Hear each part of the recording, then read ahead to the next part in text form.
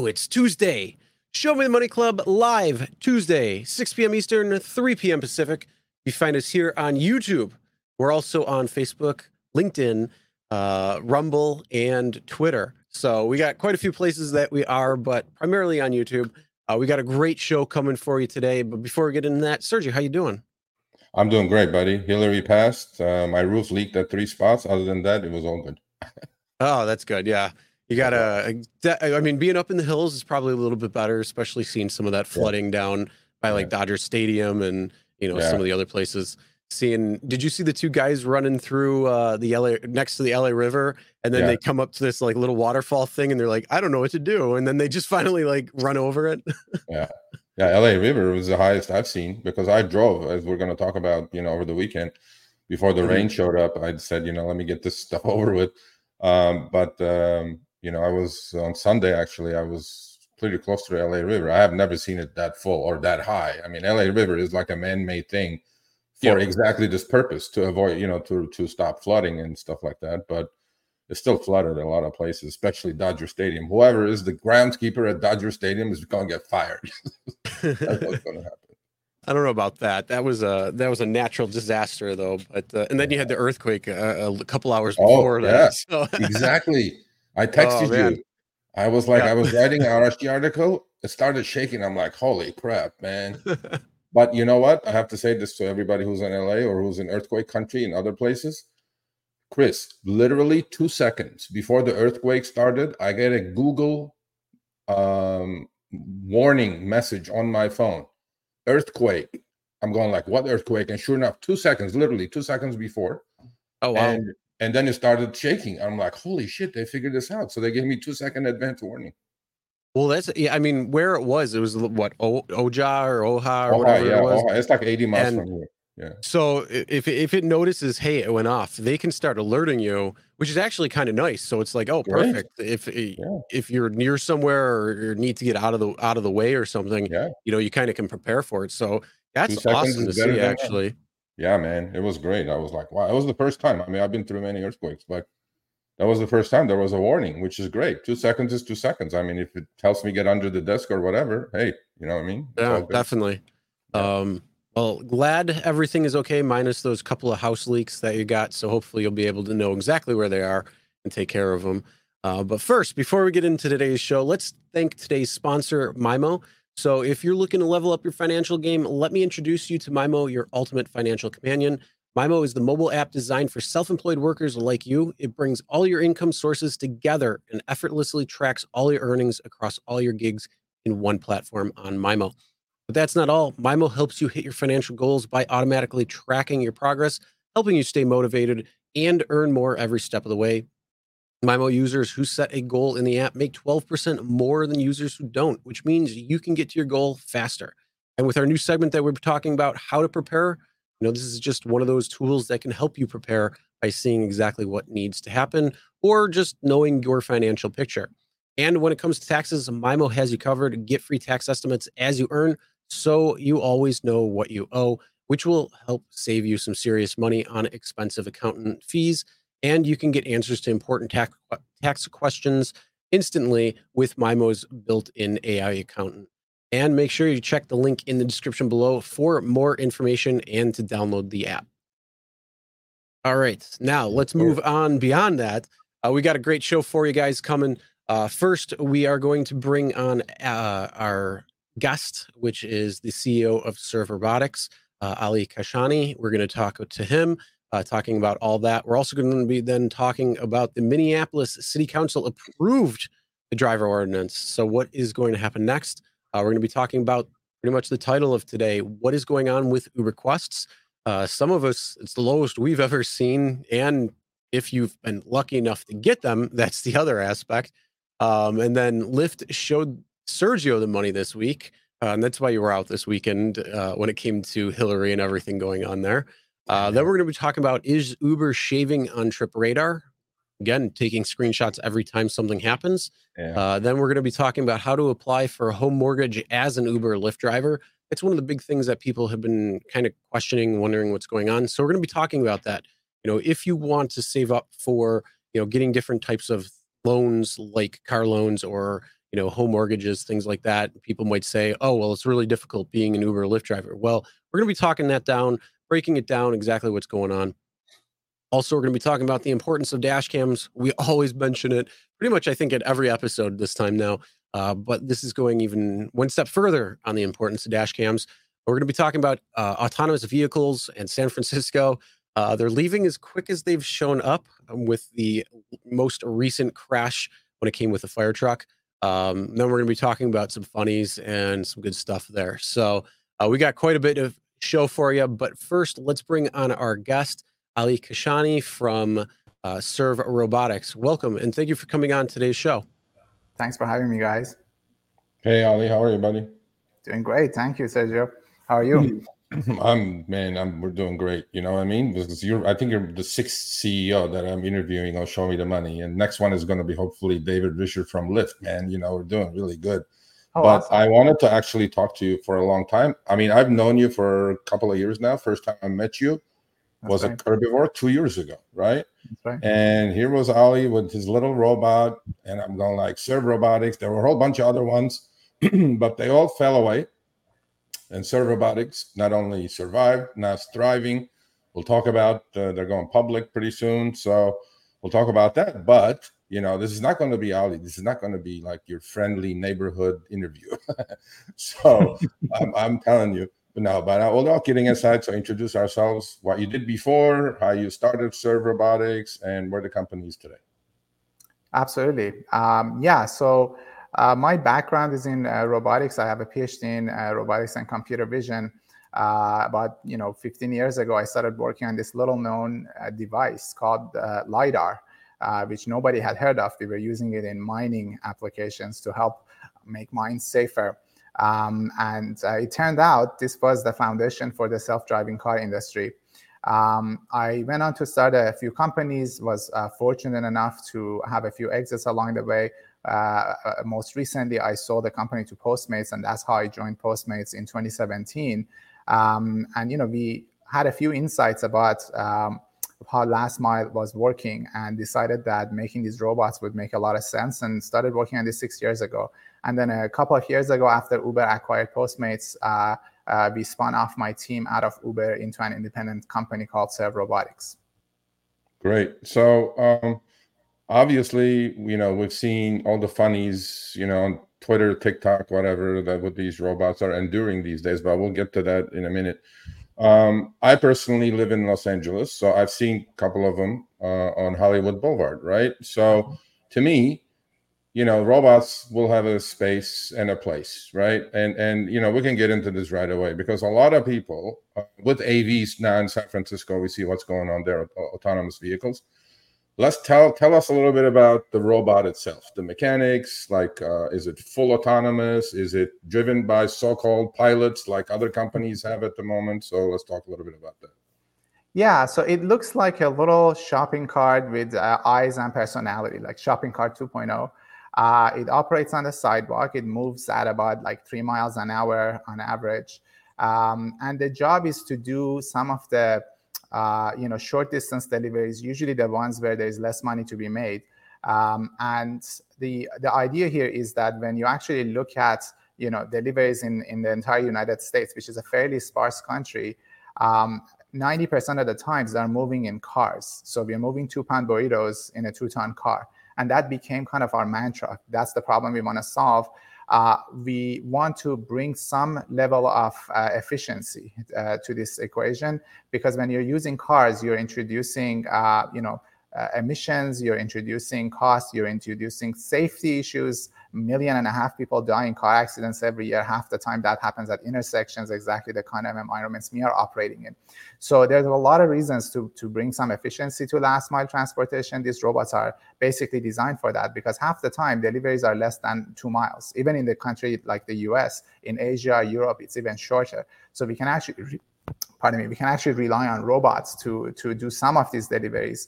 But I would say, given the your audience, when ATMs first came out, a few decades ago, they're literally called automated teller machines, and a lot of people were concerned that it's going to cost tellers their jobs. in reality, ATMs made banking cheaper and more accessible. So banks opened more branches, had more customers, and ATMs do very simple things. And then when you actually need to do something, more complicated, you go and work with tellers.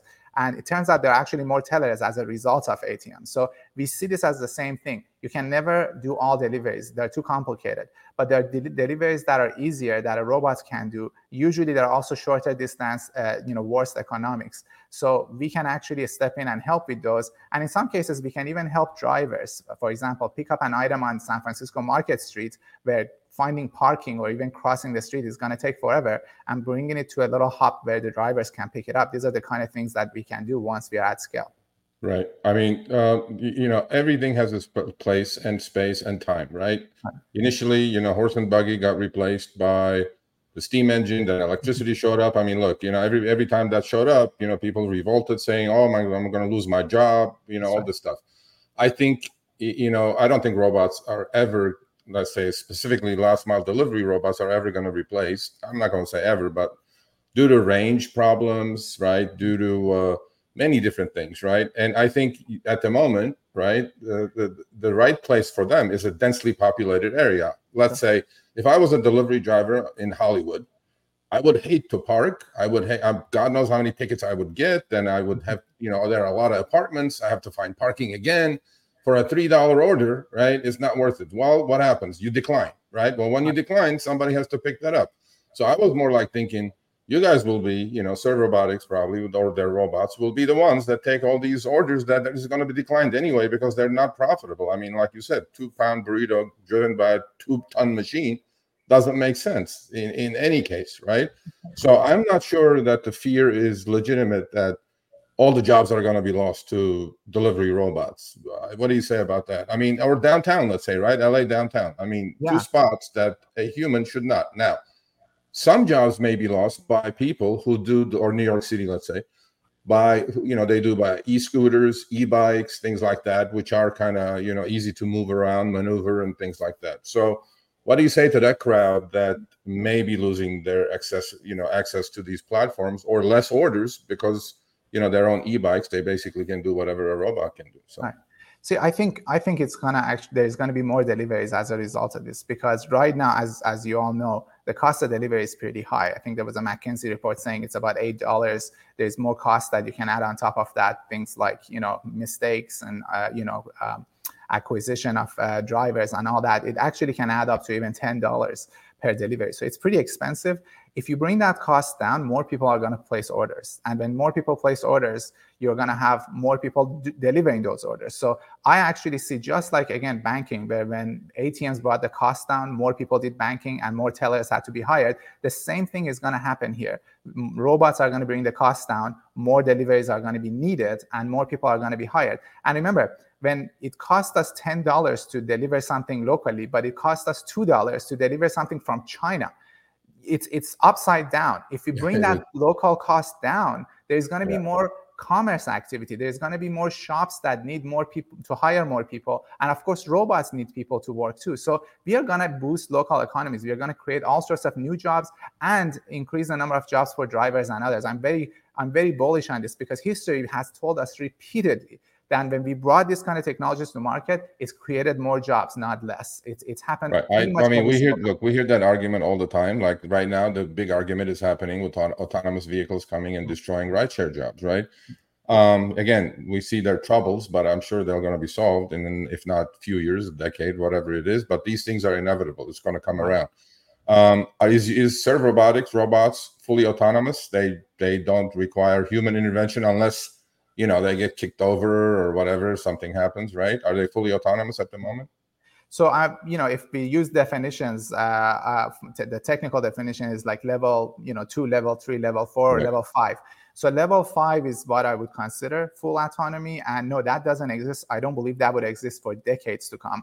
Okay. What a lot of companies in our space are aiming for, even the cars, is level 4, which basically means the robots can do a lot of things by themselves. But when they don't know what to do, they ask people to help.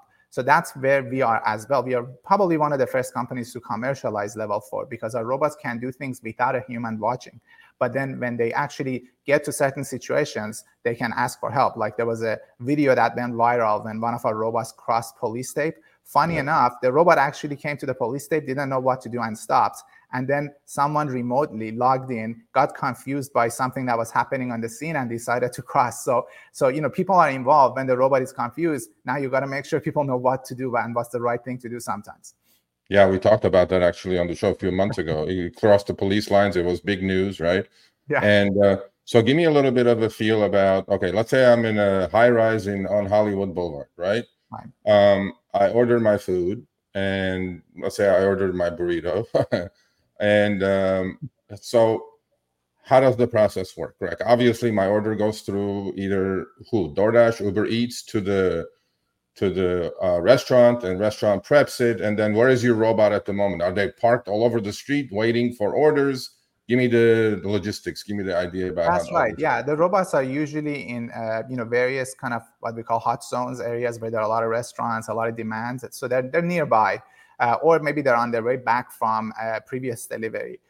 When the job comes in, we get pinged by Uber, just like drivers do. A robot gets assigned. When it's at the door, it informs the tablet inside. Lets the restaurant folks know that there is a robot waiting. Usually restaurants let us know where they want the robot to wait, so it goes to a designated spot, and then they walk out. They put their food in the robot, and it locks. And at that point, it starts moving towards the customer. They get notified. They can check it out in a map, just like a driver. And then when the robot gets to the customer, they have to come outside. They press a button in the app. It unlocks the robot, and they can grab their item. Right. So that's the way it functions. But here's my question for that. As you know, through the pandemic, right, we got pretty lazy. Okay. We ordered food, like a cup of Starbucks that costs $20 now, which is, I'm like, why can't you just go pick it up? Right. But that's not the issue. The issue is, the consumer is pretty lazy. Okay. I mean, otherwise delivery wouldn't exist, because they would order it, and then, they expect the driver to pick it up, bring it over, leave it at the door, all these good things. So also the consumer behavior now has to change a little bit, right? Because now you have to get off your comfortable couch. You have to go downstairs. You have to open your door, rain or shine, whatever. Then you have to put some code on top of the robot to get your food out, right? So how do you think that's going to be perceived or, accepted by the consumer? Because until today, some human is going to pick it up, even if it's a mile, and bring it, dump it in front of their door, no contact delivery, all that good stuff. Right. How do you think the robots are they going to overcome by cheaper deliveries? Mm-hmm. Obviously, you're not going to tip your robot, so delivery to the consumer is going to be cheaper. Right. Is that what you're thinking? Yeah, I would actually question the premise that people are lazy. I actually think that there are a lot of good reasons for these services to exist. I've gone through stages of life where I was so busy that my partner, she's so kind, she would even put the food right next to me, and half the time I couldn't eat it because I was just like back to back in some crisis. So there are a lot of reasons to use these services. I think we are more efficient, and I'm glad these things exist. Imagine a single mother with a sick child. Like, how are they going to get what they need? This is way better. A service that should be available to everybody. That's what I think we should be all aiming for. Now, in terms of the consumer behavior, you're right. With robots, they have to do an extra work. They have to go outside and grab the item. I guess one way to think about this is when you're doing short distance deliveries, consumers associate value to distance. So if you've had to move only 2 blocks, they're less likely to want a tip. They're less likely to want to pay for that delivery, anything extra. So this is where the robots would be really good, because these are low tipping type of jobs. The robot would bring it, and the robot doesn't take any tip. So the consumer is now more likely to want to do those deliveries. Again, adopt that behavior. It's cheaper for them now. They're willing to come out and grab their food. But also now that they're used to this behavior, they're likely to order from places that are maybe further away, where humans are going to deliver. And again, there's going to be more value in it, more tipping, etc. So again, this is all part of that system. Delivery by robots for some portion of the jobs, by humans for the other portion, and generally consumers benefiting from this. Yeah, so basically these robots will do all the door trash orders, and then all the trash Uber Eats orders. And then I deliver quite a bit. I'm not going to do those, but I'm pretty sure your robots will not work in my area because I'm in a very spread out area up in the San Fernando Valley. Right. I see where the value is. So how about this though? Like I'm thinking about, you talk about efficiency, right? So is this going to be like one item of food for one robot for one delivery, or are you guys going to do like in rideshare? There's something called Uber Pool, right? You get multiple orders, but the problem then becomes, right? If in Uber Pool, basically for a rideshare driver is a definite ratings killer, right? Because the people that order it, well, they're going right by their drop off, but then the algorithm is telling me which way to drop them off in which order, and then they're getting delayed. They get more pissed off. So in the robot's case, let's say if you're going to stick 3 food items in there, somebody is going to get that last. And these things are not flying. They're going 3 miles an hour. Then they have to wait for the customer to come out and do it. What if the customer by not coming out for, I don't know, 2, 3, 4 minutes could delay the next person, Yeah. So what are the conflicts there, and what are you doing to solve these things? So we call these batched orders. We aren't doing them today, but we actually used to do them for Postmates. And this is mostly an integration question. So once the pieces of the puzzle are together, we can do that again. So we were doing them successfully for Postmates in the past. I think there's a few different factors here. For one, we probably won't do more than 2. So in the robot, we can comfortably fit 2 items. And then because of the timing, as you said, also there are different types of items. Some of them, like food, it's more time sensitive. Others may be less time sensitive, whether it's like convenience goods or other type of parcels. So we can batch those things together. And by the way, there is one other aspect here about batching. Imagine a world where the driver doesn't actually have to worry about the pickup, the parking, all the trouble with that, the tickets, and there could be multiple robots coming to a driver waiting, in a parking lot a couple of blocks away, giving the driver more than 1 item, maybe 2 or 3 items that they could go deliver much faster and much more conveniently, and they can actually make more money. These are the kind of things we've actually run models on this, and we can save drivers about 50% of the miles traveled. So in a way, double the number of deliveries they do per mile by having this kind of cooperative model. We are not at a scale and maturity yet to implement this yet, but this is the kind of thing that's coming down the pipe where you bring a lot of efficiency. So if deliveries are more than 1 mile or 2, we can actually work with drivers and make them a lot more efficient and allow them to actually do more with less. Yeah, that makes a lot of sense, actually. Like you're the conduit between the restaurant to get, not to get the driver in trouble where there's no parking available, things like that. Exactly. So you're like the in-between from the restaurant and back and forth, to we have that in rideshare again as an example. We have the holding pens at LAX and at all the airports, the queue, right?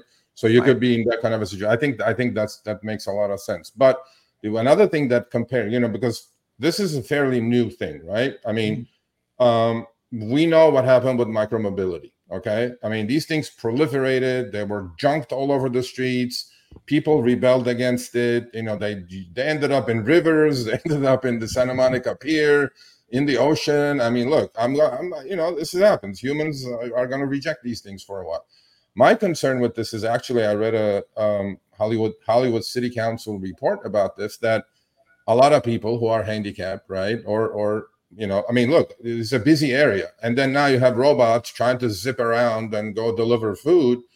They may become a nuisance to pedestrians, right? And I mean, how do you respond to that? What do you say about that? Because look, it's a very difficult thing for the machine and the human to coexist in a really populated area. So. Yeah, this is something that we had in mind really early on. We actually engaged some of the disability communities, had them be part of our development and design process. And in fact, if you go back to 2020, so 3 years ago, and look up a TED Talk I gave, I speak about this subject. You can't put robots in public spaces without thinking about all kinds of people who are affected by this. And one of the advantages we had being inside Postmates at the beginning is we had the resources. We were not just a startup. We had the resources to actually be thoughtful about what we are making and how it's going to impact people. So we have very clear technologies and processes in place to make sure that a robot never blocks the entry or exit to an intersection, for example. When the robot does come across people, it's very differential to them. If it's someone on a wheelchair, the robot actually has the drivetrain so that it can leave the sidewalk surface, maybe go into the grassy area, or even go down a ramp if it go down the edge if it has to allow other people to pass. And you actually would see videos of robots doing this. So this is really, really important. And I can tell you, we have never had a complaint about this. We've been very, very thoughtful. And it's something that I'm quite proud of. Our team has really been making this a priority from the very beginning. Right. And you know, this is the part of we have like a few minutes left, but let's talk a little bit about all the funny things. Actually, you know what? I have one last question. So when it comes to the consumer and an actual human doing the delivery, there is a rating system, right? I mean, you can put thumbs up, thumbs down. Actually, you can get a driver deactivated by saying, you know, it happens quite a bit. There's, you know, fraudulent people out there who say, I never got my food, and then DoorDash will deactivate you or Uber Eats will deactivate you. Well, obviously, in this case, there is nobody to rate, or is there a system? I mean, what happens? You know, it happens. I mean, what if the robot messes up, gets the wrong food? And you know, I want to have the idea that is that part of the equation completely now nullified, that, you know, you get what you get. If it's wrong, it's wrong. There's nobody to blame. There is nobody other than the restaurant, probably, because robots not going to be blamed. Robots not going to be rated, right?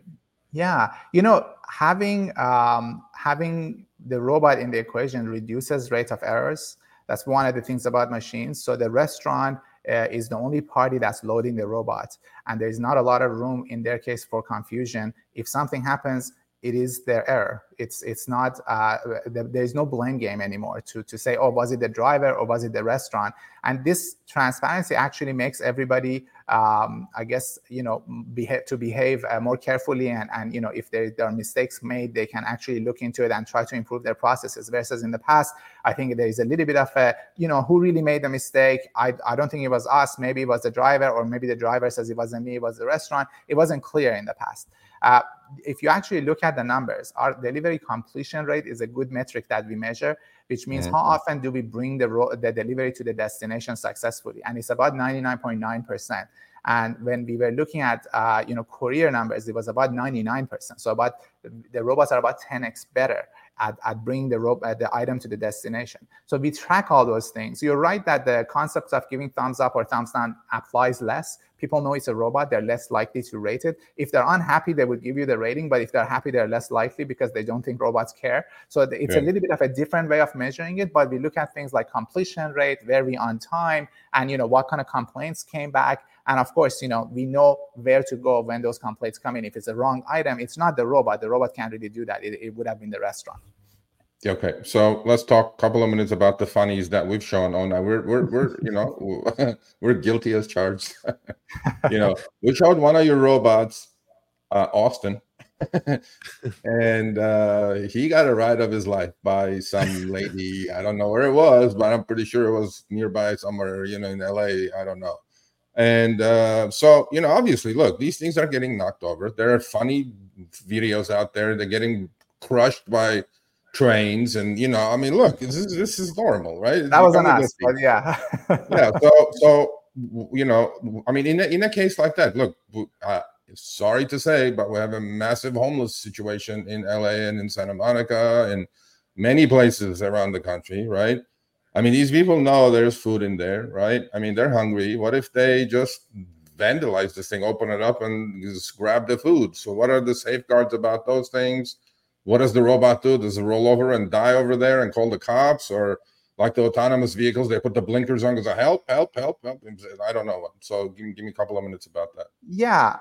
So there's a narrative about this. A lot of, I think people ask me questions about vandalism way more than they actually happen.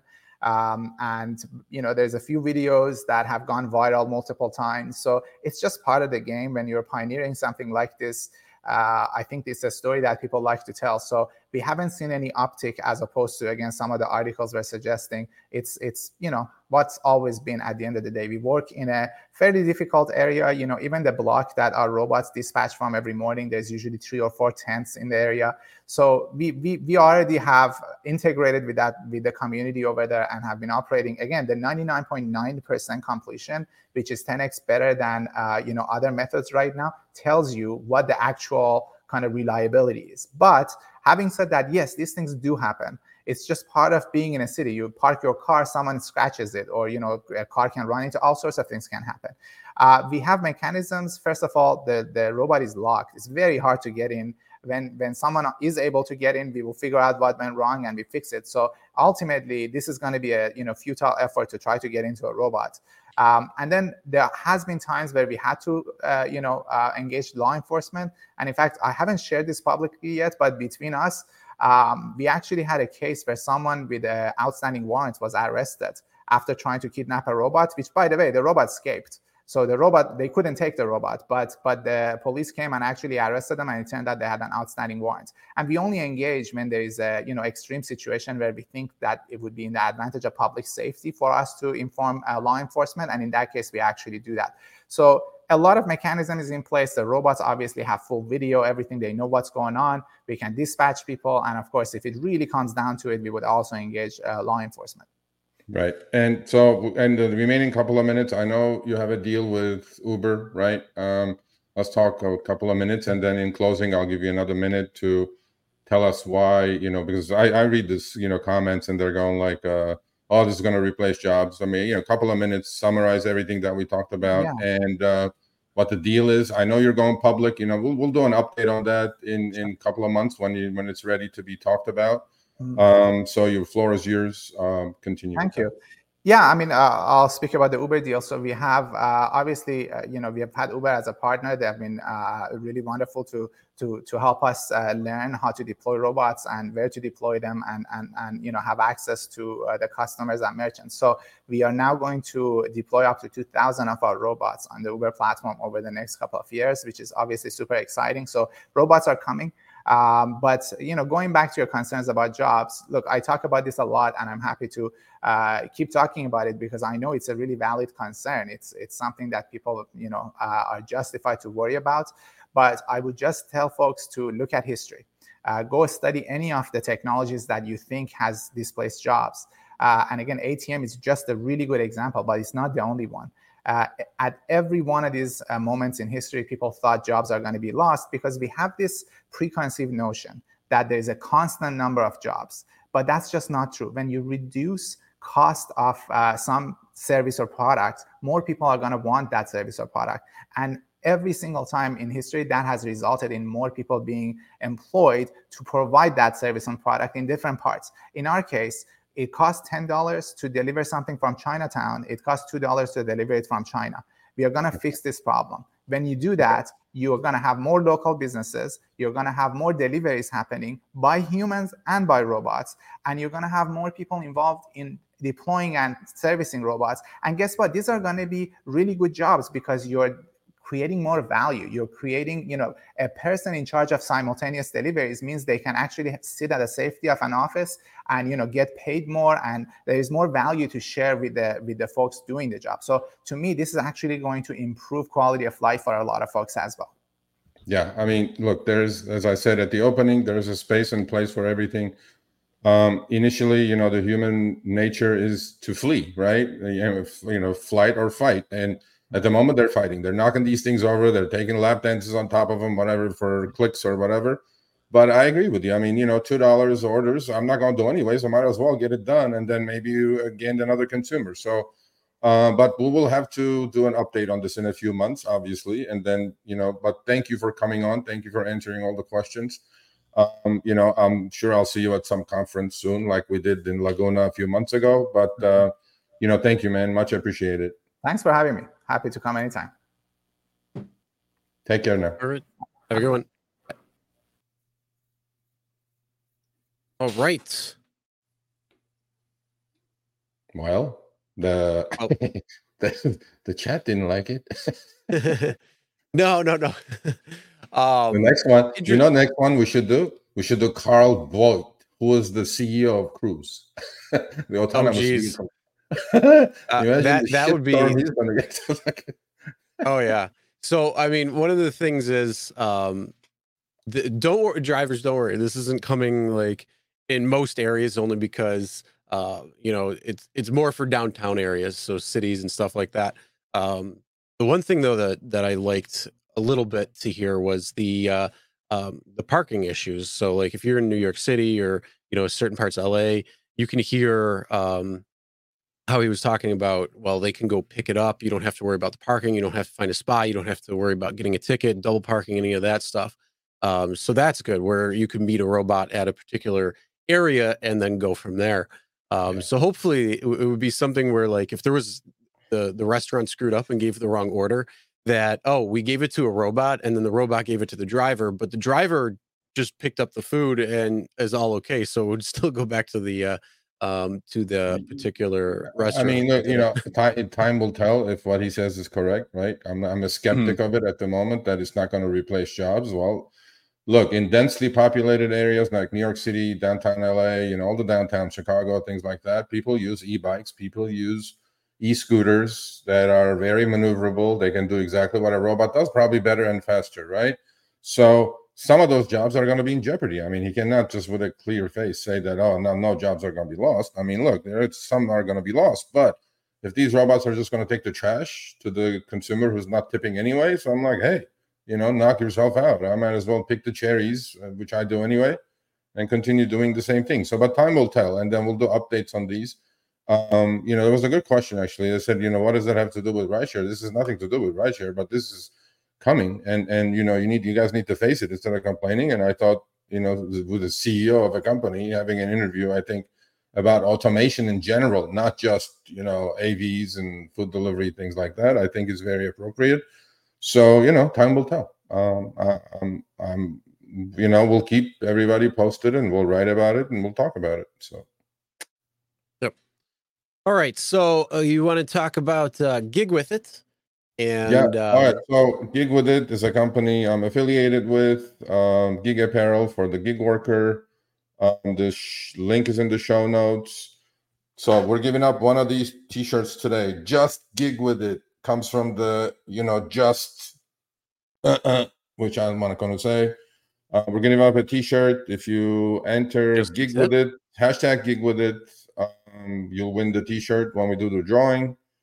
You will have to send me an email with your physical address and size. The thing that I want to clearly mention, and which I do every week, is $1 off from me and $1 from the company is directly going into a fund to help drivers who have been hurt, killed, unfortunately in some cases, violent crimes during gig work. So we're giving back to the community doing that. But this is the t-shirt you're gonna get, because I have to stand up a little bit. There you go. I think this is my favorite one so far. Just do it. No, just Gig With It. There you go. And just the tip. Just the tip. Yes, tip me, please. That's DoorDash's motto. Just the tip. Just the tip, please. Yeah. Oh man, but yeah, if you would like a shirt, what was that again? Just Gig Hashtag Gig With It. Just tip me. Yeah, just hit it in the chat, hashtag Gig With It, and we will be doing the drawing in just a few moments. Any last things to say with that? Last thing is, I'll remind everybody at the end, but if you do go to the website, please use Sergio, SERGIO, on the checkout. You get an extra 15% off. Everything is 20% off already. So like this t-shirt, if you didn't win it and you want to buy it, it will cost you like $20. Trust me, I've watched this 10 times already. It is the best material. It's made in the US. It's made by hand. It's not some POD coming from China or whatever. So you can wear it literally forever. So it's really good material. Use Sergio at checkout to get your extra 15 off. That's it. Let's go. All right. And we'll do the drawing in just a minute. Did you know, though, that RSG now has a Discord? So if you want to talk with fellow gig workers, if you want to keep the conversations going, you can hit up the Discord. The link is going to be in the description. If you don't know what Discord is, it's a place where you can go and talk with other people that are in that particular Discord within the channel itself. There's different channels within, a greater group. So there's a lot of things there. So if you'd like to hit up the RSG Discord, again, link is going to be in the description. You can check that out now and get the conversation rolling. Who knows? Maybe Sergio and myself will be in there at times too. So We can definitely do some stuff there. So I have nothing. I have more time. In my hands. I'll be in the Discord. Hey, I'll definitely be in the Discord. I'll drop in. Let's see what I'm reading there. So yeah. All right. Well, let's do the giveaway. Let's see who's going to be wearing the Just the Tip shirt. I mean, Just Gig It shirt. There you go. That's what you're getting. Just the two of us with it. It's actually, I'm gonna wear this tomorrow to an LAFC game. Brian in Orlando. Brian in Orlando. Okay, Brian, Sergio at therideshareguy.com. Send me your physical address and your shirt size, please. Brian in Orlando. Oh, yeah. We know where you're from, Brian. Yes, you know where you're shipping it to. All right. So back to business. Back to business. Oh, we got some business going on right now, and that is Minneapolis. One of the big things that was going on in Minneapolis, well, in Minnesota, was there was a bill that was coming. It got vetoed from the governor. And then, the city of Minneapolis decided, well, we are going to move ahead anyways because drivers are not getting the fair pay. So they're bringing in $1.40 a mile and 51 cents per minute, which is bonkers. It's not the highest in the country. It's, I believe, now the second highest behind Seattle. And I believe Tacoma is in that as well when it comes to the rates. So Washington State is a little bit lower besides Seattle and Tacoma. And then New York City is actually a little bit lower as well, too. So this will be the second highest in the country when it comes down to it, which is awesome to see. Now, Uber and was it Uber or Lyft? I can't remember. I believe it was both. Oh, both of them. Okay. So both of them said, if you're going to pass this ordinance, well, we're not going to be able to operate there. We're going to have to stop our service January 1st. So quite a few months away still. And, it's still passed. So, hey, what's going on next, though? Well, so the bill passed on an 8-5 vote. So it is, the city ordinance has passed. So you people know. However, don't get bummed out. My money is on the mayor vetoing this tomorrow, because he has until noon tomorrow, Minneapolis time, to veto this, just like the Minnesota governor Walz did about a few months ago after the House and the Senate of Minnesota had passed a bill. It's very similar to this. This is the city ordinance now, and the mayor can veto this.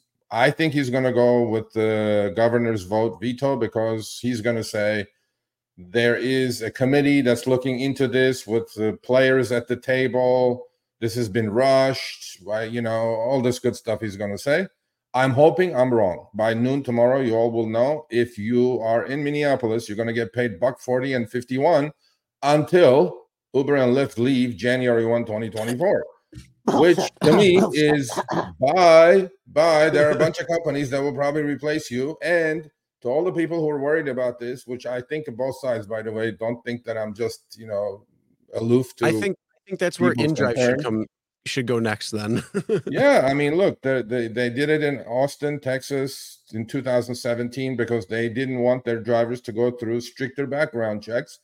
Literally the next day, Ride Austin replaced them, and they were doing great until Uber moved the problem from the city level to the state level, bought themselves some legislatures, and then, killed Ride Austin, and they came back a year later.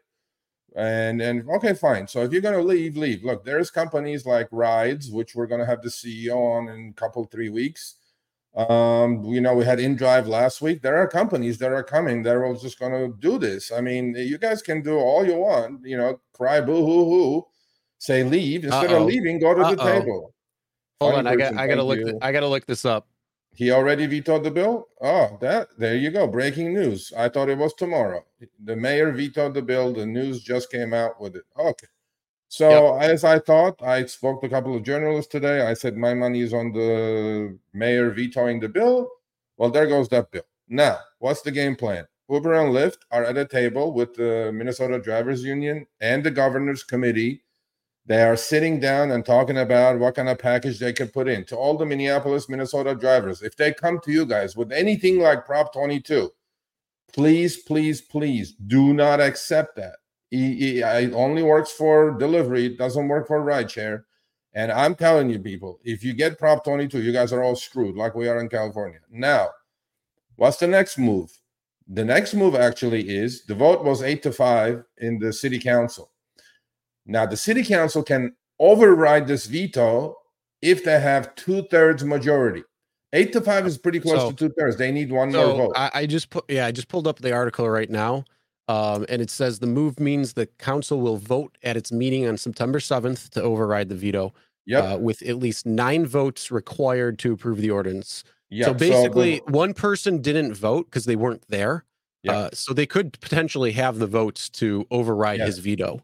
Yes. So I was just saying that 8-5 was the vote to pass the ordinance. There was one person abstained. If they vote yes, the veto could be overwritten. So what was the date, Chris? September 7th. Okay, cool. So we'll keep you guys posted so you guys know. But look, my opinion on all of this is I'm not a huge fan of the government. I'm saying it. Thousands of people watch this later. I am not. However, at this point, proper legislation and proper regulation of these TNCs is a must because the pendulum has swung too far in their favor. And in my power, I know there's one coming in Denver. I know there's one coming in Chicago, which we're going to talk about. Probably have some couple of legislatures on next couple of weeks as well. Talk about the Chicago City Ordinance. So the way this is going to work, people, is if we come to you in a city where we have, many, many viewers and some grassroots campaigning is necessary, we're going to ask you for your help. Because I personally am of the opinion that you started in a city, you spread it to a state, just like Seattle did. New York City has one. Seattle spread it to Washington State. Now, Minnesota failed, but then Minneapolis City Council came with it. Now Chicago City Council is coming with it, and look, this is a battle. We're gonna. My goal is back proper legislation for gig worker rights, basic gig worker rights. If it includes a pay hike, great. But first of all, safety. Second, unjust deactivations. These things must be talked about and solved. I am personally tired of getting 20 emails a week. Sergio, I got fired. I don't know why. I got deactivated. I can't help these people. They're all sending me emails saying, can you get me back on the platform? I have no power. I can't do anything. Okay. And, all I can do is legislation and regulation is necessary at this point, and I'm going to back it up. And, some people who are watching this may or may not like it now, but hey, basic stuff has to be given to drivers, right? And if it's going to come with, higher pay, I'm all for it. Who doesn't want higher pay? The number one complaint is what, Chris, on RSG? Higher pay for years. Yep. Yeah. So hey, I'm here to help legislatures, talk to them, educate them, because I believe most legislatures have no idea when it comes to rideshare. Just like the mayor who just vetoed it. Exactly. It goes to show that he probably had no idea what was going on. He was taking the same thing as Waltz was when it came down to the veto. But the only difference is now we will see what happens on September 7th if it gets a 2/3 majority. So council members there, if you're fighting for, or if you're voting for that, then, to convince your other council members there, you need to educate them exactly on what the reason is, why, and, what would make it a better when it comes to that. So I think better pay is going to be better overall because you can work a little bit less. That means you're not going to be working when you're tired. That means you may not get into as many accidents. You may be able to have a lot of different things that can happen and come together with these things. So, I think over time, it's definitely needed, and I agree. It's definitely swung too far in their advantage, where they're able to call 100% of the shots, and drivers are just left in the dark. And have to deal with what they're being dealt with. Well, here's the deal. So if the vote is September 7th, to all our viewers in Minneapolis, right? This is the deal. I'm going to get in touch with Joe, who is in Minneapolis. I'm going to try to get the name of that city council person who did not vote. That's the 9th vote to override this mayor's veto. I'm personally going to write him a letter and give him a call explaining to him what is at stake. And whoever it is in Minneapolis, please find out that council person's name. I think you should also hit up all the people who said no. Hit up all the people who said no, because they probably don't understand or know. And then I would just hit it again with the people who said yes and say, look, this is what's going on. This is what's happening. You know, any other information or whatever, any education you may need when it comes to, you know, this type of ordinance, and, you know, when it comes to the veto itself or the override, that's what we're going to have to figure out. So I'm going to do everything I can to get a hold of this gentleman and the people who voted no and explain it to them. Maybe, you know, you don't have to have this gentleman vote. You can turn over a couple of other votes, right? So let's work. Let's see if we can make some change. I'm definitely in. So September 7th is like 2 weeks away. So, hey, let's go to work. Whoever's in Minnesota, Minneapolis, you know, hit this council person up, and I'm going to do it. And, you know, look, there are companies that can replace Uber and Lyft. Like we said, you know, maybe not overnight, but there are. And this game has to end. This game of, we're going to leave. I'm like, leave. Okay, just leave. Let's see what happens. How did people get around in Minneapolis 10 years ago? Seriously. 10 years ago, there was no Uber or Lyft. How'd they get around? Okay, I get it. If it's the problem of the city of Minneapolis having shit public transportation, and Uber found the opening and came in and filled that hole, I get it. There are a lot of people who need this thing to use it for medical services, things like that. I understand the other side of the story. I really do. But what I'm saying is that every single time saying, no, we're going to leave. I'm like, okay, leave. And one time, leave. And then we'll see what happens. So there you go. Paul, thanks for the super sticker. Paul, thank you, man. All right. Yep. Anything more with Minneapolis City Council and ordinance? No, this is, I expected it. Honestly, I expected it. I talked to 2 journalists today about it. What do you think? I said, I'm pretty sure he's going to go with the governor's veto. He's going to go right down the line and veto it. And, you know, there you go. So, it was literally just before the show started. It was about an hour ago when it happened. So, yeah, so then again, the next step, September 7th, we'll be talking about that on the following show, seeing what's happening. And we're talking about what's going on in Chicago. So we're going to see what's going on. But, yep. That's all right, September 17th, by the way, people. So we're going to need your help in Chicago. We have a huge audience in Chicago. We're going to need everybody to get on their phones, emails, you know, start writing letters and phone calls to these older men and women in Chicago, because I am supporting that. And hopefully the author of that ordinance, we're going to try to get on next couple of weeks on Show Me the Money. Mm-hmm. All right, well, let's move on. Let's talk about the Uber quests, or at least lack thereof, and what's going on. So this is my quest, Chris. This is my quest, buddy. This is what we're down to now. Well, you know, I sent you, myself, and Gabe had that conversation of the quests, what was going on. Let me see if I still have mine on. Yeah, so it was 70 trips for $45 plus 10 trips, because I'm still on the trip. I don't have the quest goals, thankfully. So it's 70 trips for $45 and another 10. So 80 trips for $50. The next one was 60 and 20 for $35.15, 50 and 20 for $30 and 15. So it's like, where are these going? This is garbage, bro. I mean, seriously. Yep. I mean, look at the top quest, 745. This is rides and eats, by the way, combined. I mean, hello. $745 quest goal I gotta reach to make an extra 35. What is that? Is that 4%? Right? About 4% ish. And the one that I picked, which I pick one anyway in case I'm gonna do some deliveries, because I certainly am not gonna fill up $185, because I was busy with Lyft. Thank you, Lyft, for showing me the money for the last 2 weeks. Hopefully you'll show me the money this weekend again. $185. This is an insult, bro. $5. I can't buy a pack of gum for $5. What the F, bro? Look at this thing, man. Come on, man.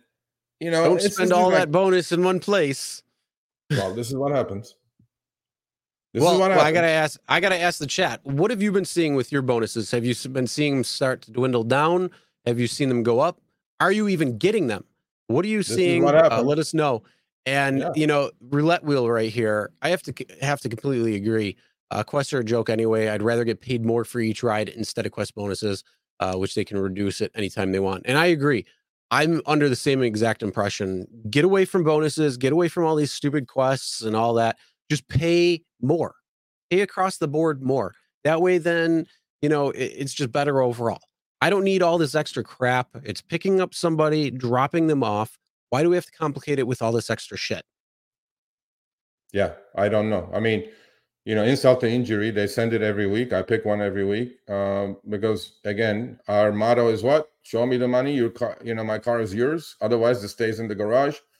For this garbage, my car is not moving for you, Uber. I guarantee you it's not moving. It's just not going to happen until you show me some love and some cash, quests. And we talk quite a little bit about these dollar quests. We have our opinions. The videos are on the channel. You can go all watch it. I'm not a huge fan of dollar quests. I used to like like Chris has my trip for dollars, like trip count quests. So yeah, this is where we're at. Put it in the chat. What does your quest look like in your city? Or email me, Sergio@therideshareguy.com. This is what we're down to, $5. What is that? I mean, I'm just not getting it. Like if some algorithm comes up with this, Chris, probably $5. Might as well not just give me anything. I'm happy with it. I know you did the math on this. $185 goal for $7, the average price. How many rides is that? How many rides would you have to give just to get that extra $5? At $7 average? At $7 you're running average. What, 13, 14 rides right there just to give an extra $5? Yeah. That's what, like 50 cents? Yeah. Think about that. 30 cents or 20 cents, 30 cents a ride. I mean, what are we doing here? Who are we kidding ourselves? Just kidding ourselves? What's going on? So yeah. So forget about these quests. Look, man, these are carrot and stick things. Anyway, not everybody's supposed to get these quests on top of everything else. We'll talk about that when I show you guys my numbers on Lyft. And, this is where we are. But a good question is, why are quests where they are? Here's the answer: information, education. The reason they're where they are is because every corner of LA has 8 Uber drivers, literally every corner.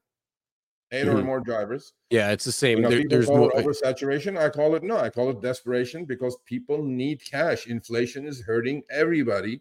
Gas is back to $5.50 in LA.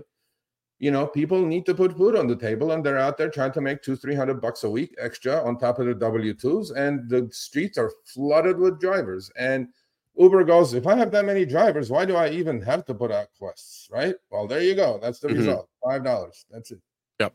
And that's it. I mean, same thing, even in Buffalo, we're actually just starting college back up. So that's going to start picking back up. School doesn't start until just after Labor Day. So Labor Day weekend, then school starts. So all your teachers that are driving right now and delivering right now, they're getting off the platforms because they're going back to school. So it's going to start picking back up, at least in our area. But that's the same thing. It's, there's a lot of more people out. The good thing is there's a lot more people on the delivery side of things than there are on rideshare. So that's always a benefit, because I don't care about delivery. I like rideshare a lot better. And I'll continue it that way. I don't think I'll ever really go to delivery. There's no reason. I mean, I don't get Prop 22 money, so.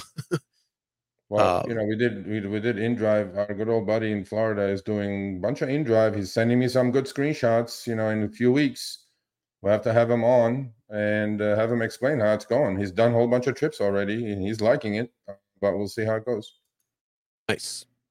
Well, let's move on from the grim and the lowballing when it comes to Uber's quests, and let's go to Lyft's side of things, showing you a little bit of money there. Yeah. So last week, Lyft gave me 2 beautiful guarantees. I knocked them both out. It was the weekday guarantee and the weekend guarantee. The reason I was out there is it was 14 hours, $542 online, 7 hours active, 7.5 active, 35 rides. The guarantees were 21 and 14. I knocked them both out in each day, single day. So 542 on active hour, which they like. I don't. At $75, $80 an hour, whatever it is. And on active hour, still, this is like close to $45 an hour per online hour, right? I'll take it. And then this week, they gave me a weekend guarantee. It was 38 trips for $552.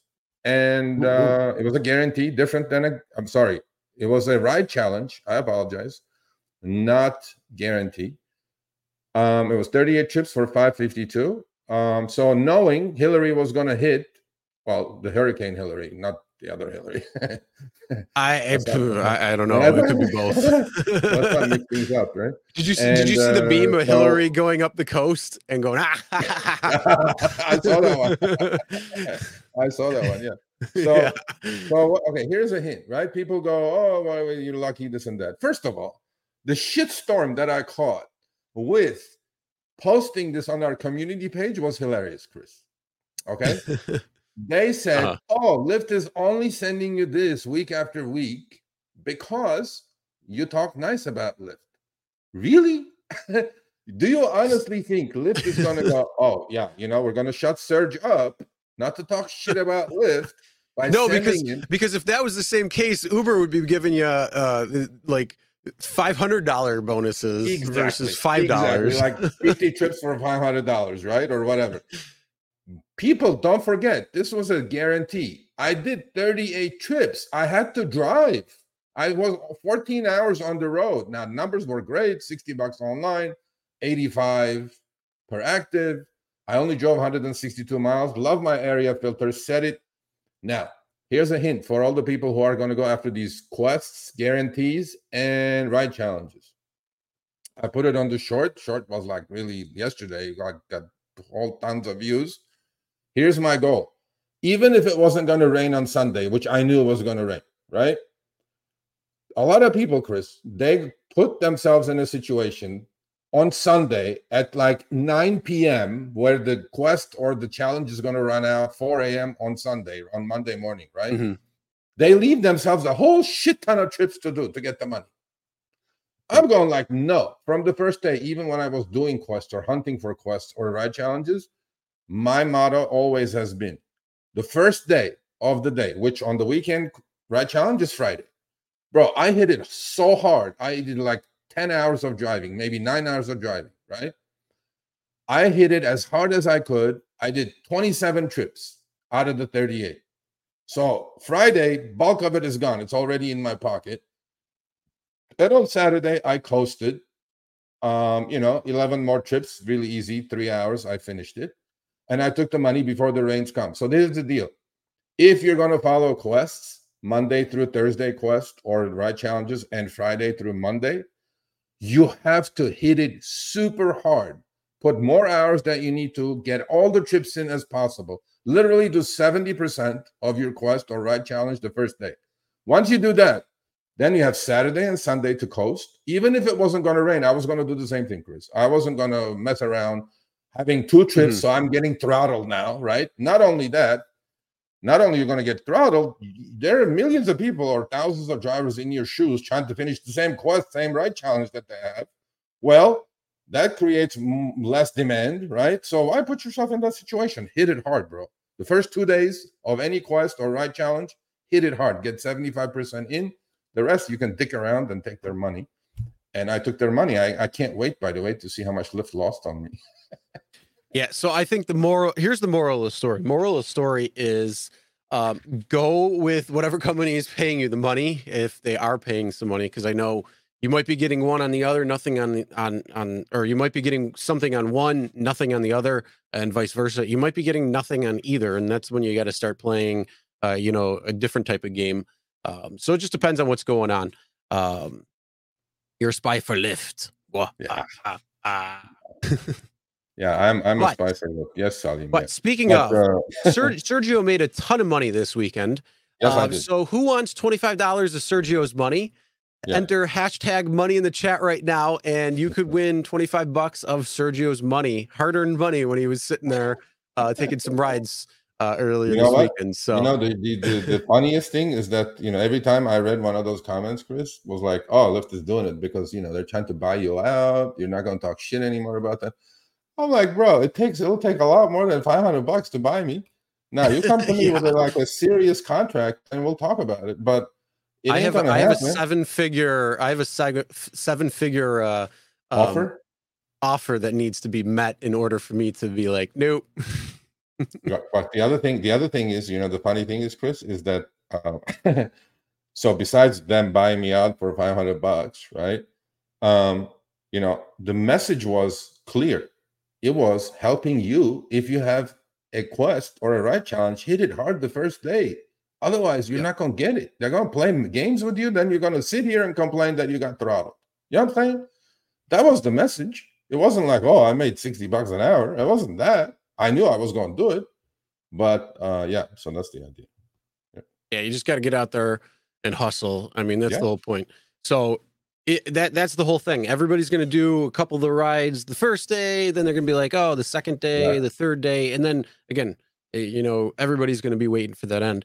But the problem is there's not that many rides that might be happening with all the drivers trying to be online. So, you know, you got to work when the drivers are not going to be online, which is going to be hit it hard at the beginning. And then, you can kind of coast it, you know, the next day or the following day if you really need to. So it's just, you know, being smart and, you know, planning and positioning yourself, which we talked about the 3 Ps for. So planning and positioning are 2 of the 3 Ps that you need to be doing in order to take advantage and make sure you get that money right away. So that being said, FYI, I discovered a whole bunch of new shit on Lyft app. So you talk about talking shit. The destination filter is quite something to talk about, but I'm going to talk about that when I show you guys how much money they lost on me, because I have to wait like 8 days for the PDF to show up. That's one. I discovered a whole bunch of things, Chris. I discovered that Lyft pays 12 cents a minute when I'm waiting. I also, out of 38 trips, Chris, are you ready for this? 14 passengers made me wait at least 2 to 5 minutes to get in their asses in my car. Bastards. So what is that? That's like, let's say an average 3 minutes times 14 trips. That's like an hour almost, for 45 minutes, right? So 45 minutes was on the house.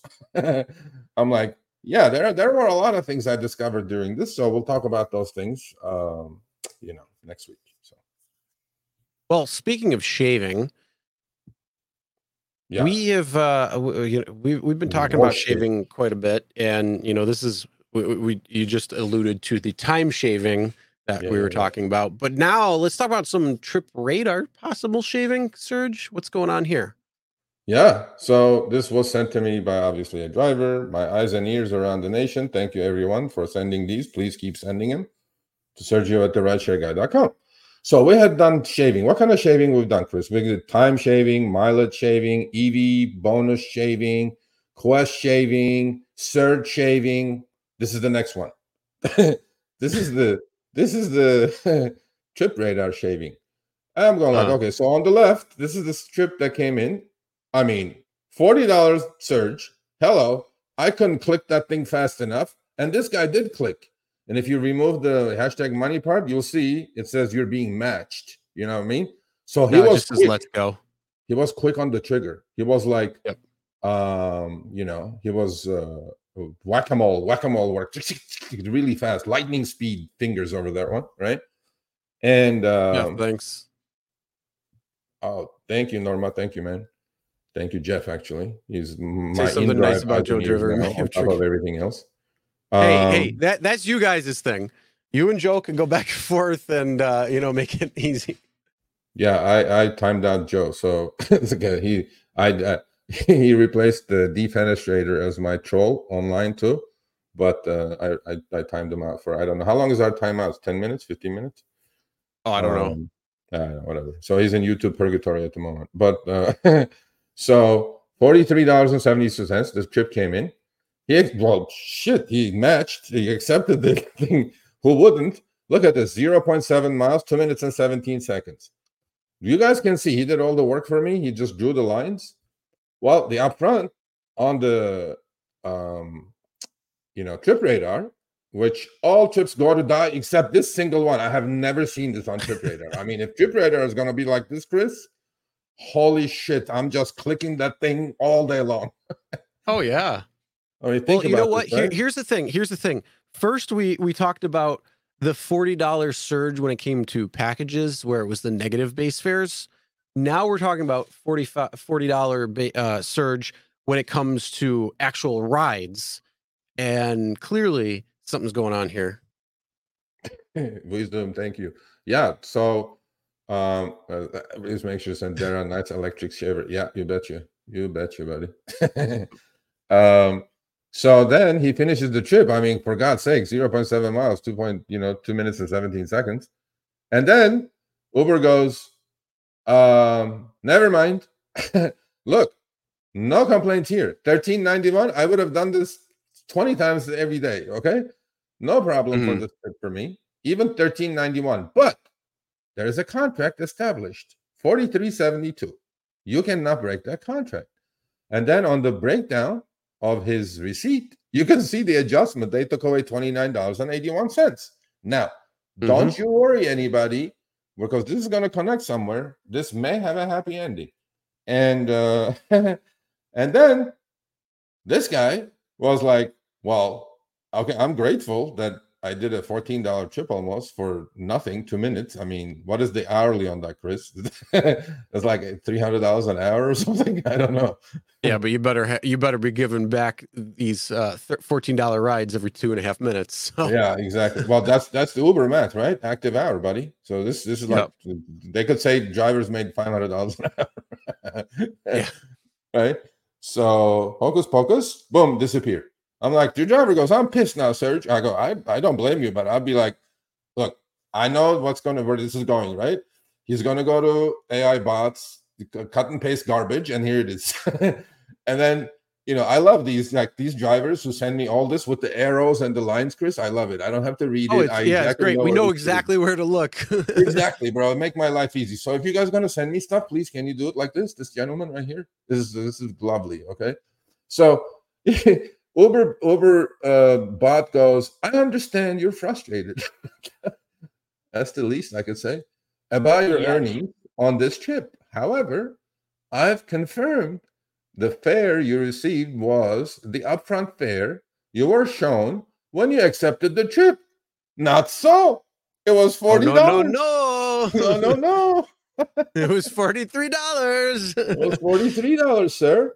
And then next one, this, I didn't put stuff that this guy put in back and forth, but the next one and he said, no, go F yourself. It was $43 because I have the screenshot here.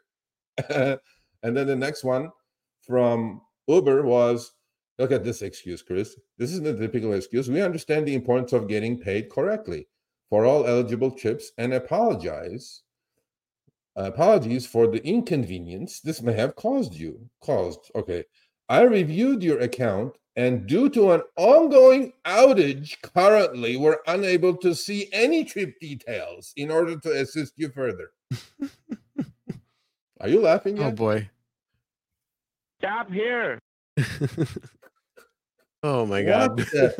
Right? This is the typical, there's an outage, there's a glitch, there's something happening. Go away. Please go away, driver. Enough is enough. Yeah. But hey, persistence pays. On the third one from VJ, whatever, it says this trip has been, look at this one. Now they're accusing the driver for hocus pocus, for probably GPS spoofing. So this trip has been flagged for improper use of the Uber app. I mean, Dara, Mr. Khosrowshahi, No. Anybody at Uber, if you're watching this is what we go through to get our money from you people. This is not cool. This probably took at least half hour, if not an hour, back and forth with AI bot chat support. And the fact that the guy has a screenshot of a TripRadar trip showing at $43. You're accusing him of something he did not do because he has a screenshot of the TripRadar.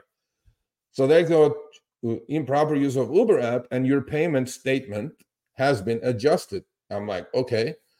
But, Chris, miracle of miracles, after reviewing this trip, we determined that an incorrect fare adjustment was made. Therefore, the fare has been adjusted back to its original amount of $43. Woohoo. Persistence pays. And you know what? And it goes on to the next day. Here's the lesson of the day. And here's the way, $43.72 was paid fully for that 0.7 mile, 2-minute trip. Congrats. Persistence pays. But guess what? Yeah. But here's the thing, though, this shouldn't be happening. No. That's the problem. The driver has to waste all their time going back and forth with this chat bot. And it just shouldn't be happening. Whatever is shown on the thing should be paid out in its entirety, not some bull crap game that you're playing. Yeah. Oh, well, it was a $40 attached surge, but because of blah blah blah blah blah blah blah blah blah. No, you lost me at that point, because here's the thing: it says $40 on my surge. I accepted the trip on Trip Radar. I want that money that I was shown. Yes, sir. And here's another case. This connects to all of this. Connects to. I apologize for the inconvenience. I sound like Uber support now. I'm sorry for the inconvenience. However, people, there's another one. The trip 0.2 miles, 3 minutes, wonderful. Even 465 is good. But upfront came at 2065, and they go pay the same. This guy went through the same thing, Chris. He went through the same thing, but happy ending, because he had the screenshot of the ping, which is undeniable. Okay. And he went back and forth, and he got his $20 also. So here's the second lesson of the day. First one, if you have a quest or ride challenge, hit it hard the first 2 days, get 80% of it done. Second one, unfortunately, for the inconvenience, you guys have to screenshot every ping you get and accept now. I know it's difficult. I know it's 10 seconds in Uber's case. I am sorry. Or screen record your whole thing, because without evidence, these two gentlemen would not have gotten that money. Guaranteed they wouldn't have gotten that money. You know what I'm saying? So. Yep. So persistence pays off. Yep. But again, I think the other thing is just screenshot everything. Yes. The easiest. I mean, you need the proof, because if you don't have the proof, they're gonna be like, "Oh, well, too bad." My new phone, my new Samsung S23 Ultra. You know how I take screenshots now? Because it used to be like the down volume and the power button, right? Mm-hmm. All I have to do is now with motion, all I have to do with my palm, I have to just go in front of it, shade it, boom, screenshot. Oh, nice. Even I easier. learned it on YouTube. I watched it. I go, how many ways I can take a screenshot on this thing? It goes just like this. And I'm up, boom, so boy, I'm going to take some screenshots now. There you go. Yeah. Nice. Well, that works well for you. So, yeah, all right, let's give away some of Sergio's money, because he had such a good weekend this weekend. So let's give away $25 from him. We should give 3 of them this week instead of 2. I'll chip in. All right, let's see who's our winner today. The suspense. Jeff. Jeff. They're all gonna call fix on this one. Jeff, I know your email, but you still have to email me for official reasons, account keeping, whatever the heck Gary wants. I don't know. Yep. But there you go. Yeah, congrats, Jeff. $25 coming your way. Swipe to capture is available on Galaxy S3 as well. Great. Yeah, wonderful. That's I didn't know, Sebastian. I figured it out. I love it. Sheldon, thank you, Sheldon. Okay, hold on a second. Let's see what Sheldon is saying. Uber is owning up. Lyft isn't still trying to get $30 3 months ago. God dang. Well, wow. Send them to me. And okay, Jeff, I will time you out if you do that. Don't lower yourself to his level, please. Stay cool. Here's the deal. When it comes to Lyft and Uber and DoorDash and whatever. Here's a good question. Okay. If there's a glitch in the Uber system and they overpay you, can they come back for the money? Yes, they do. But here's the thing. When it comes down to it, cash out. Again, when you see the upfront fare, or when you see, some people still do have time and distance. So depending on however it is, if it's overpaid, they will come back and they will correct that. So the thing is, they should be paying out when they underpay too. Yep. So, screenshot everything, screen record everything, have proof. Otherwise, these AI chatbots are going to give you cancer, and you're not going to get your money. There you go. Mm-hmm. Yeah, they're going to be pretty upset. So, we got 2 lessons. Now let's go for our future proofing, and that's talking about our homes. And people want to buy houses. You may be renting. You may want to buy a house, but what about if you're a driver? Can you get a mortgage being a driver? And the short answer is yes. Yes, you can. So I cannot seriously. This is like, I don't want to talk details because everybody's situation is different. Your credit score is different. Your income level is different. You know, buying a house these days is a challenge as it is because of inflation. Housing prices are through the roof as well, right? And we know what's happening in California. I'm sure all over the country. Here's the deal. I cannot speak highly enough of our website, which is ignored by the YouTube crowd. YouTube crowd, you got to start reading some stuff. We have wonderful, wonderful contributors there. They write articles almost daily, okay? Just go to www.therideshareguy.com.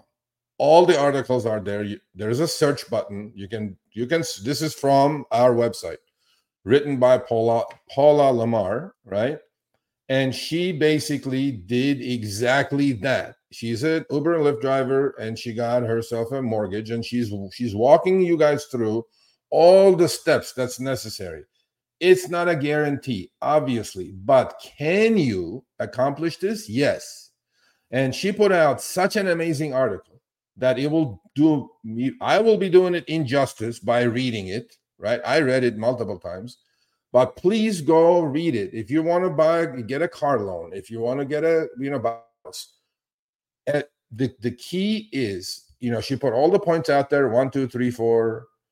Again, this is not one size fits all, but if you're a full-time driver, you have consistent income. And in this point, Chris, I think I will definitely bring our sponsor in MIMO, that you can do this with. You can make all this record keeping, all this tracking very, very easy through MIMO.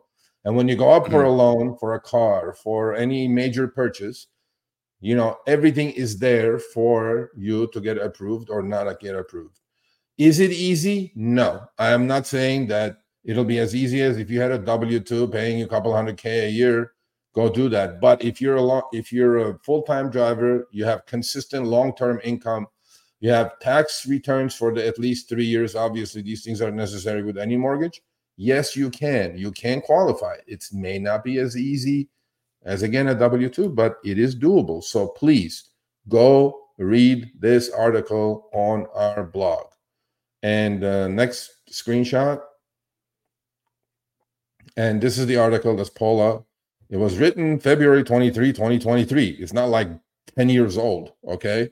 And she puts a quick summary, which I'll read for you guys. While it's a lot more difficult for ICs, independent contractors, including full-time rideshare and delivery drivers, to qualify for a loan, it's not impossible.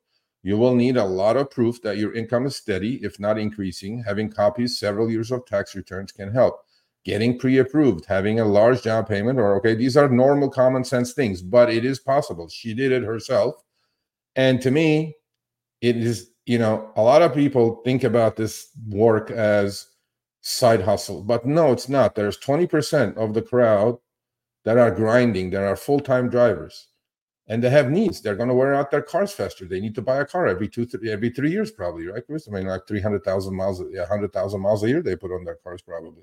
So these are the things that you guys need to prep for. There are apps like MIMO, that is our sponsor for a few more weeks.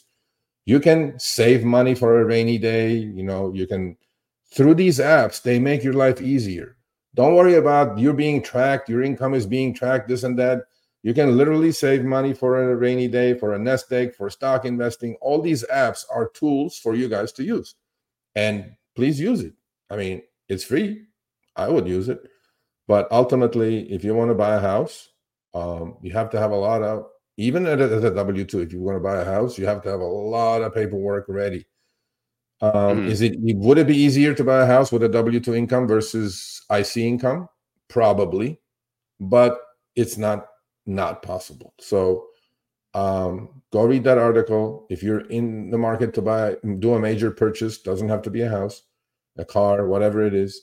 It's possible, it's doable, but you have to have your shit together. You cannot just go willy-nilly to the bank and say, oh, my credit score is 780. Give me a loan. It's not going to happen. You have to prove income. Those days of no income, no asset loans, where before the great financial crisis in 2008, those days are over. Nobody's going to give you a free loan. You have to prove stuff. And if you have your record keeping together, you can get it. You can do it. So that's the lesson for this week. And I've heard a lot of people say the same thing. It's like, oh, I can't get a loan, or I can't get a mortgage or something because I drive Uber or Lyft or DoorDash. And the thing is, that's not true. Like, you can, it's still money, but it's just something that you gotta, again, take more meticulous notes on and have all of your information when it comes down to it. So if you are going for those things, yes, check the article on the website, but just make sure you gather all of that information before. And there you go. Daily reminder to decline garbage. Yeah, John, how are you, buddy? John's behind the wheel is coming up either this week or next week. I don't know when. But that's very appropriate for these times. So what else we got, buddy? Oh, well, we got something about dash cameras and what happened in the Bronx and Harlem. Yeah, it's all yours now. I mean, this is happening every day now. I'm getting sick and tired of it, honestly. And look, man, if you're driving 10 hours, even 5 hours, whatever it is, even personal driving, if you don't have a dash cam these days, you're playing with fire. So that's it. Mm-hmm. Well, the problem, I mean, today's day and age, the problem is, desperate people do desperate things and stupid things at that. So, they could try, a lot of different things like fraud. And when it comes down to video evidence is very hard to tamper with. I mean, it's not out of the realm of possibilities, but when you got a dash camera and somebody's trying to make it look like you ran their bike over and hurt them, which has happened. I've seen that video go around quite a few times on Facebook and YouTube. But yeah, when it comes down to it, that person had video evidence when they said, "Hey, look right here. That's a dash camera." They got up and ran away. Why? Because they weren't able to get fraud. Now, that did happen in Russia, where every single driver out there has to have a dash camera because of problems with fraud and insurance and issues there. But unfortunately, that is coming towards the US. And if you're doing any type of driving, even beyond rideshare, but food delivery and everything, you definitely need a dash camera. And this is just part of the reason. Unfortunately, yeah, there was carjacking in Harlem, another beating man in the Bronx, a lot of different things going on. So it's really unfortunate when it is, but police are looking for up to 7 people accused of carjacking an Uber driver in Harlem and then robbing a man at knife point in the Bronx. And this happened July 28th, where investigators said the group got into an Uber XL, which shouldn't have been 7 people. That's another thing. It's up to 6 people. I don't care if you got 7 seats in the car. It's up to 6 people. That's what the underwriter is written for. That's what the waybill is written for. So again, I have, 8 seats. I got a 7-passenger car. I have a Honda Pilot. I could potentially take 7 people, but it says up to 6 because that's insurance. So again, you got to make sure you're staying in line with these things, because if you got into an accident and they wanted to sue you, well, guess what? You're going to be on the hook. You're going to be liable. There's going to be a lot of issues there when it comes to it. So again, when it's XL, 6 people. When it's X, 4. No more than that. And this happened at 125th and Lenox in Harlem. A suspect ordered the driver to pull over, while a second pulled out a knife, and the third told the driver he had a gun. Investigators said the driver was 33, filed and followed more orders to get out of the car. 2 suspects got out of the car and fled on foot, while 5 stayed in the car and drove off. Driver left his wallet and iPhone worth $1,100 inside the car. He wasn't hurt. And July 29th, police said the same suspects beat and robbed a man near Walton Avenue and East 151st in the Bronx. So again, just some scumbags here. And yeah, the problem is, if you had dash camera, if you have something uploaded to cloud, they'd be able to identify these people, or at least be able to get the information out to be able to identify the people, versus saying, oh, we're looking for 7 people. They'd actually be able to tell exactly who it is. One of the things we talk about, obviously, display ride dash cameras, because of many different reasons, but the biggest is the live streaming up to the cloud, where basically if this happens, now they're on camera. Even if they get rid of the dash camera and throw it out, too bad, so sad. They're going to have to deal with it when it comes down to it, because It's already up to the cloud, so police can get it and you can access it. A lot of different reasons when it comes to getting a display right, but that's what we recommend. And also, you will get 20% off if you enter RSG20 at checkout, where instead of costing you $25 a month, it'll cost you $20 a month, which will include the dash camera and the data for all of that going up to the cloud, the servers, everything that's associated with it. So you can have all of your data right there. And that's all included in that $20 a month with the code RSG20. Link will be in the description. So if you want to check that out. Sergio, do you got anything more you want to say when it comes to dash cameras? No, I have one. I love it. $20 a month. There is a contract involved, but even if you break the contract, your penalty is only 3 months. So I'm telling you, people, $20 a month in this inflationary times is nothing. Please put the money down. There is no upfront cost. Installation is literally 3 minutes, and it's uploading to the cloud. For your safety, it's a no-brainer. That's a great question. I'm going to say no. I mean, first, it can make you a target, yes, but saying that you don't belong in that neighborhood, that doesn't mean everything, because Ubers are in every neighborhood at this point, pretty much. So, is he talking about the Lyft thing? What do you call that? AMP? Or there is no Uber beacon? It could be the AMP. Well, you could go on Amazon and buy like the light up window things. Okay, I got you. Yeah. Yeah. But either way, anything that lights I up. don't put my shit up. Nope, I don't have it. I don't even have it. Well, I have the AMP from Lyft. Still have it.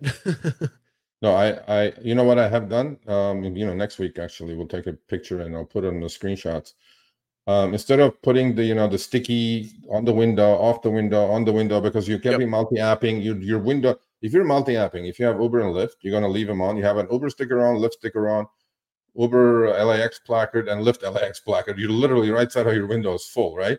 So instead of what I've done is I went to Kinko's, I took the Lyft sticker, I took the placard, LAX placard, right? I laminated it, and I've had 2 Velcro dots, and then when I'm doing that, I have to have it at LAX or picking up passenger. I'll just stick it on the window, and then when I'm done, I'll just take it off, the whole thing, so I don't have to peel, stickers on and off. We'll show that next week. It's like $3 a pop. It cost me, which is easy. Yeah, and what I did something a little different. I went and got a piece of plexiglass at Home Depot. Yeah, and just stuck the stickers right on there, and then you friction fit it right in. So then that way you can just put it in, pull it out, and then I just can put it right next to my car, next to my seat, in between my myself and the center console, and then that way I don't have to worry about it. It's in the show notes, right? The display right link. Yeah. Okay, so Pam is in the show notes. Go to the show notes, click more, and then you'll see all the links of the things we talked about. Yep. And then just make sure you do RSG20 so you get that 20% off. Yeah, RSG20, you get it for $20 instead of $25. Chris, appreciate the $5. Uber sending me, and it's bright and shows something new. Huh? I know I've heard the Uber Beacon before. Anybody else know about Uber Beacon now? Oh shit! I thought that they were talking about it. I didn't know that they actually really came out with it. I heard about it. I didn't know that was actually something that came about. Well, you don't have to super chat, Chris, but tell us if it's something new. Like, did you get it like last couple of weeks? Because I haven't heard about it, and I hear pretty much everything. So no, I heard that a while ago. I wasn't offered in LA, so I don't know, but it could be. Yeah, I don't have it either. Yeah, it could be a thing. Okay, all right, we'll look into Uber it. But Beacon, if you look, man, crime can happen anywhere, honestly. And if you're driving areas that are high in crime rate, beacon or no beacon, you're gonna get nailed. Dang, so. I was hoping that I just looked up on Uber's site, but they don't have a date on there. Oh, look at this! Everybody has a beacon. Oh, I didn't even get a message. Do you want an Uber beacon? Usually they'll send you one. I don't know. Yeah. Okay. There you go. I have the Lyft amp, and I wouldn't put up a beacon too. Okay. Cool. But that's just me personally. Yeah. All right. Honestly, I still have the amp. I just don't use it anymore. That thing was a I freaking have the pill, amp. I like, don't that use big. it. Yeah. Yeah, I don't use because like I said, that's what I do. I just friction fit the plexiglass into the windshields, and then that way I don't even have to worry about it. So If Lyft, for the people who hate me in the chat, on the community page and Facebook and wherever we posted the ride challenge, just for fun, I'm gonna put the mustache in the front of my car and do the whole ride challenge with the mustache in front of my car. well, we got to get Risher on. What's going on there? I'm Come telling on, you, Lyft. bro. I'm telling you, I'm losing hope, Mr. Risher. If you stand me up, the Twitter wars are about to commence. Just like with Senator Priola in Denver, it ain't gonna be funny. Oh, you're the guy. It ain't gonna be funny. Oh, you're the guy. I'm like, no, and I'm gonna say you're the guy because you didn't show up. So you stand me up on our date, Mr. Risher. Time's coming up. We've been waiting for what is that now? A month and a half now. We've been waiting.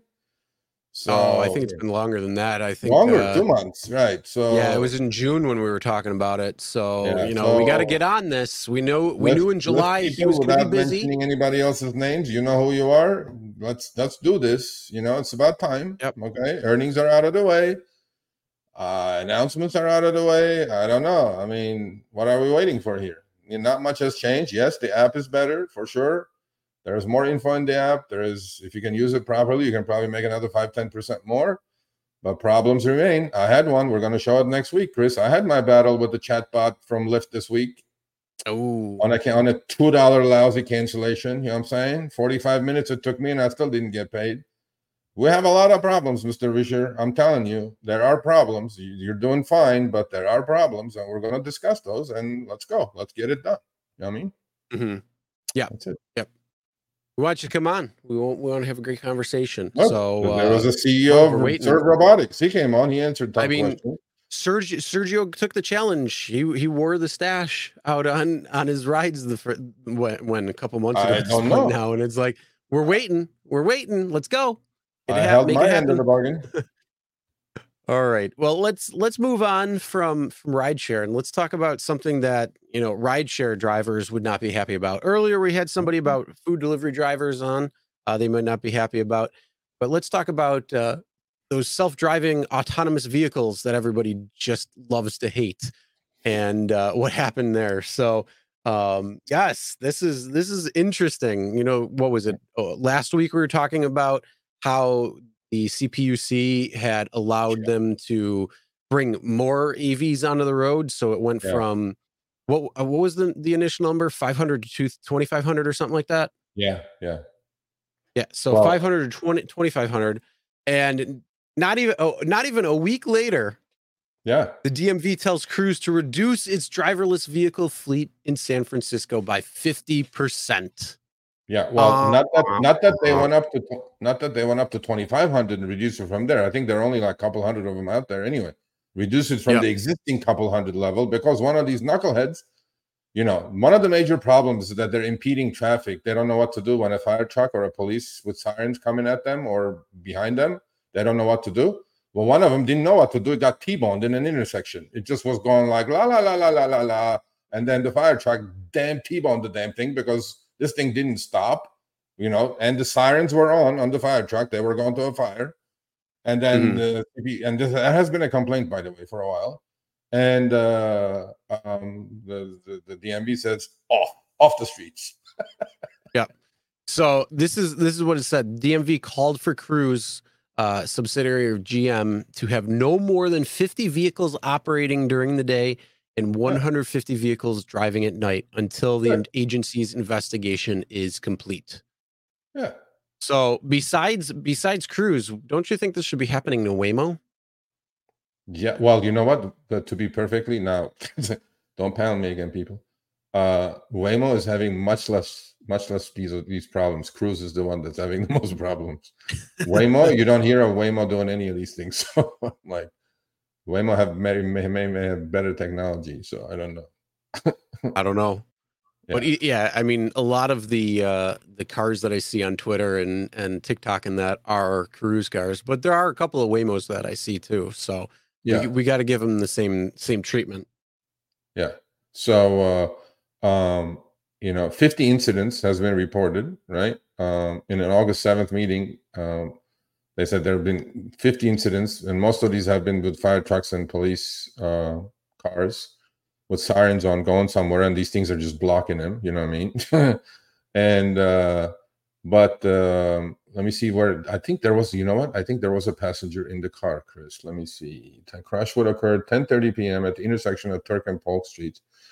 Injured the driver. Yep, there was. See on the left screenshot. San Francisco Fire Department truck hit a driverless cruise car while responding to an emergency Thursday night, police said. The crash, which occurred just before 10:30 p.m. at the intersection of Turk and Polk Streets, whoever you are up in San Francisco, you know that, in the Tenderloin district, injured the driverless car's passenger, according to the San Francisco Police Department. The injuries were not life-threatening. Now, here is going to be an interesting question for all legal scholars on the chat. Who is well, obviously it was the AV's fault. Who is this passenger going to sue? Everybody? Fire department? Crews? I would say whoever wrote the software, whatever. Right? I would the person who is the owner of that cruise or of the cruise cars is the one. So GM. Yeah. They're the subsidiary. They own the code. They own this. They own that. So yeah, it's going to probably come back to GM or to Cruise or both. Okay. There was a Lex Friedman podcast with JRE, and they were talking about this a couple of years ago when it came to responsibility and liability. Who's going to be liable when it comes to these driverless cars? And yeah, it's gonna fall back on who owns the vehicle itself. So in this case, it's a cruise car, it's GM. So yeah, it's gonna come back to them. So fenestrator, there was a passenger in the car. There you go. You were worried that there somebody may be in the car. Well, there was somebody in the car. Okay. Yeah. So yeah. Well, this is what we should be doing. This is what we should be doing to all cruise vehicles: stick them in the concrete and then put them down the bottom of the Pacific Ocean. You sent me this. I laughed for like solid half hour. Yeah, this is Gabe took this picture, I think, or Gabe came across this picture. Look how smart this thing is. Oh man. I mean, this thing plowed right into wet concrete. I'm going like, you dumb as plywood, bro. An 18-year-old new driver wouldn't do this. Let me tell you that. No, exactly. So these things definitely need a lot of help when it comes down to it. Hopefully you got a good laugh out of that, out of this picture. But the autonomy is still nowhere near coming to fruition when it comes to us and taking our jobs. So we're safe for a little bit longer. I'm putting at least 10 years, if not longer, when it comes down to it, because some states are just going to be like, nope, not happening. But some other areas will be, let's go ahead with it. But I don't see true adoption until at least 10 years, if not longer. Well, Ali said it, right? What did he say? This guy's a PhD in robotics. What did he say? There's level 1, level 2, level 3, level 4, level 5. He said level 5 will not be reached for decades. He said that out of the horse's mouth. If you don't believe that guy, I don't believe anybody else. Okay. The guy he knows that stuff. So there you go. All these AVs are level 4. They're not level 5. And they're just playing around with fire and getting stuck here and there. And they, and I'm like, do you remember? You remember about 15 years ago when they had it was all the big schools, all the tech schools like RIT, MIT, all these different ones that had the self-driving cars, and they were trying to put them through the ringer on their course. And they were all acting like completely wacko. And one was driving around in a circle. One just like stopped, started. Yeah. And then, the other one was kind of going through the course, but taking it really slow and then just kind of like shat on the corner. I still see cruises like that. Like, this is exactly what it looks like 15 years ago. It's like, oh, you're just on the street. So you're doing a little bit better, but you still don't know how to go beyond that. Yeah. Well, there was another one I saw on Twitter. That was a big accident. There is this. It wasn't the cruise's fault. one of those muscle cars. What is it? The Dodge Hellcat or whatever. One of those, right?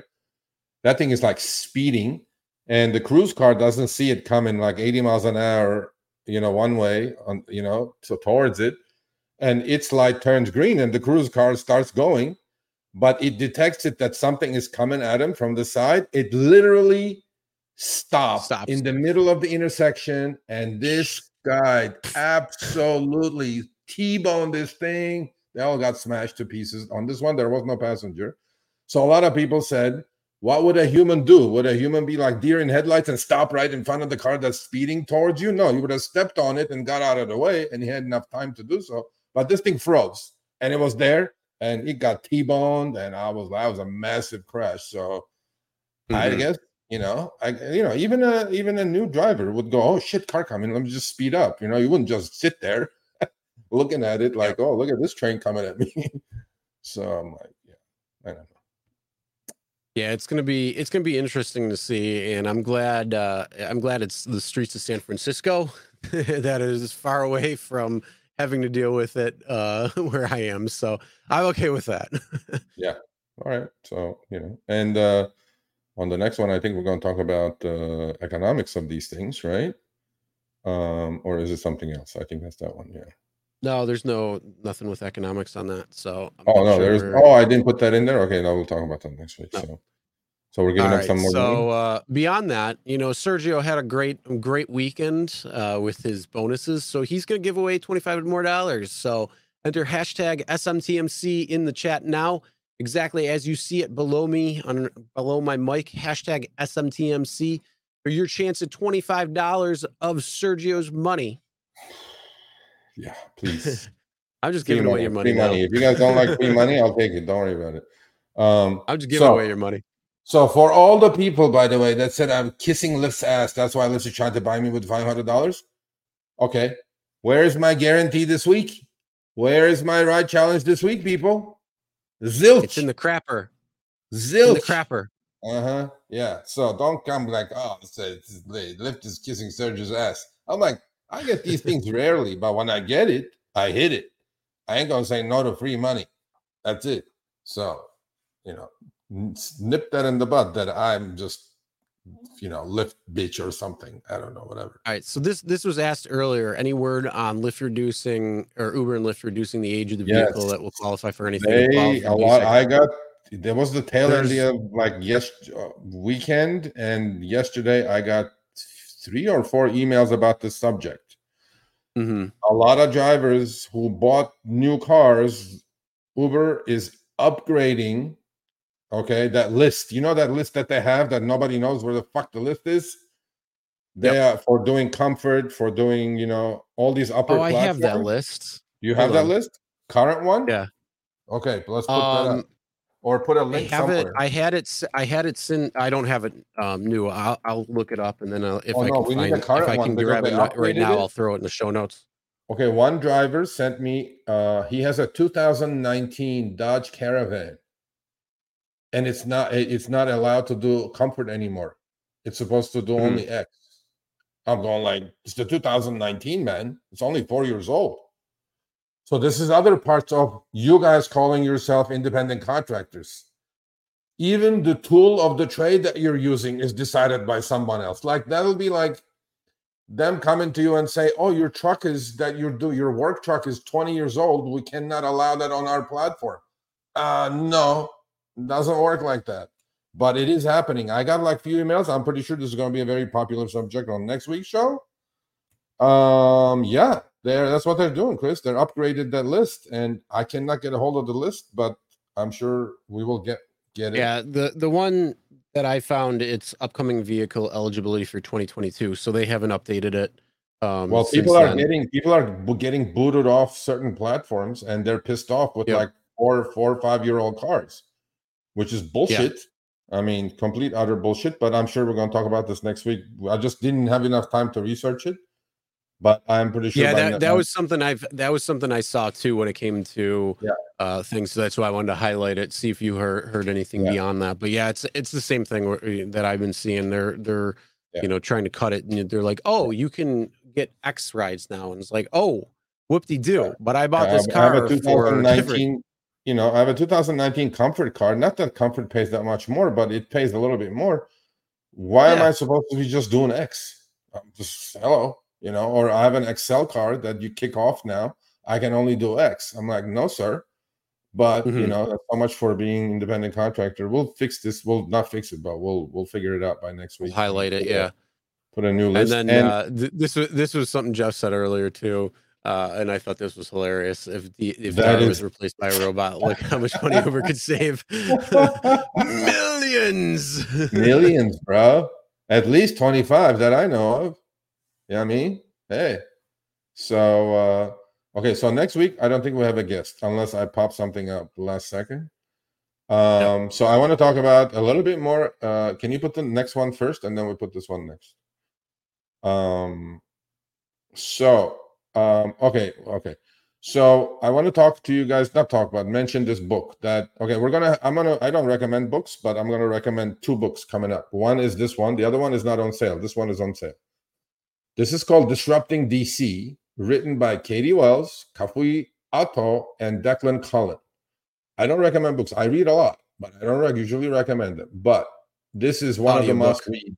This is one of the must-read books. It's called Disrupting DC, Uber and the Fall of the City, the Rise of Uber and Fall of the City, how Uber's political influence got them where they got to, all interviews with Uber employees, gig workers, politicians, an amazing book. It's out on Amazon or audiobook version. I'm not pitching it. I have no gain on it. I like Katie a lot. In fact, I may have her on the show to talk about the book. The next book is going to be, it's not out yet, Brian Merchant's Blood in the Machine. And that's going to be out probably in September, but we'll have Brian on. So I'll just read an excerpt in this. This is not the story of one company and a city. Instead, Disrupting DC offers a 360-degree view of an urban America in crisis. Uber arrived promising a new future for workers, residents, policymakers, and others. Ultimately, Uber's success and growth was never a sign of urban strength or innovation, but a sign of urban weakness and low expectations about what city politics can achieve. Understanding why Uber rose reveals how far the rest of us have fallen. It is a book I highly recommend. And on the left screenshot, you guys can read it on your own. It's a little excerpt from the book. So it's called, next screenshot, sorry. And it's called Disrupting DC, The Rise of Uber and Fall of the City. So we're done with that. Katie, great job. I will speak to you soon. Now, it's just the one funny that I have for this week. I had actually three, but Chris stopped me from sending the other two for obvious reasons. So we don't get sued. Unfortunately, it's against YouTube community guidelines. So so he keeps me straight. YouTube, not me. Off YouTube like a million times already. So I got this Lyft and all the people I know at Lyft. What's up with this? Seriously. Now, it was during the day, and as you guys can see, the clock is down to 2:11. Okay, I'm at the pin. You guys can see that. This guy's making me wait, but I don't even know if this is the guy. And he's got a 490 rating. He's done only 20 trips in 3.9 years. His eyes are covered by some, I don't know what the heck that is. I'm not even sure if this is the guy or some goofy. And look at the name. IC. With the blindfold over there. Is that being cute? Does that make me feel safe? I don't know. Here? I don't know, but you know what? Here's one thing. It says smack on it. So when he gets in the car, it's like whack. Yeah, and he made me wait. Literally, Chris, I remember this trip. The guy that came in did not look anything like this guy on the picture. Okay. Well, doesn't it always? I wonder if this picture right here is a meme. Yeah, it was one of my 38 trips, bro. And he made me literally wait until the last 30 seconds. My finger was on the trigger to dial his ass and to cancel that trip, right? And then he showed up in 30 seconds to go. I go. Here's what you should have done. You should have put the car in gear when you see him coming. You just take your foot off the brake just slightly, start rolling forward, and then wait that 30 seconds for cancel. I know. Don't you know, actually do that. Don't actually do that. I needed the trip, bro. This was Saturday. I was doing leisurely 11 trips to finish my ride challenge. So I was like, you know, and literally it went a mile and a half. So my wait time was longer than the trip itself. How about that? Oh boy. So I was like, he could have. So you're saying he could have walked that trip? Yes, he could have easily in the maybe not 5, but probably 10 minutes. He could have walked to where he was going, but he made me wait 4.5 minutes, and he showed I up. walk an hour and a half a day. I take my dog on a 4-mile walk, and it's an hour and a half to go. You There could you clearly go. walk Well, that. This guy did not look anything like the picture, and this you think that's his real name?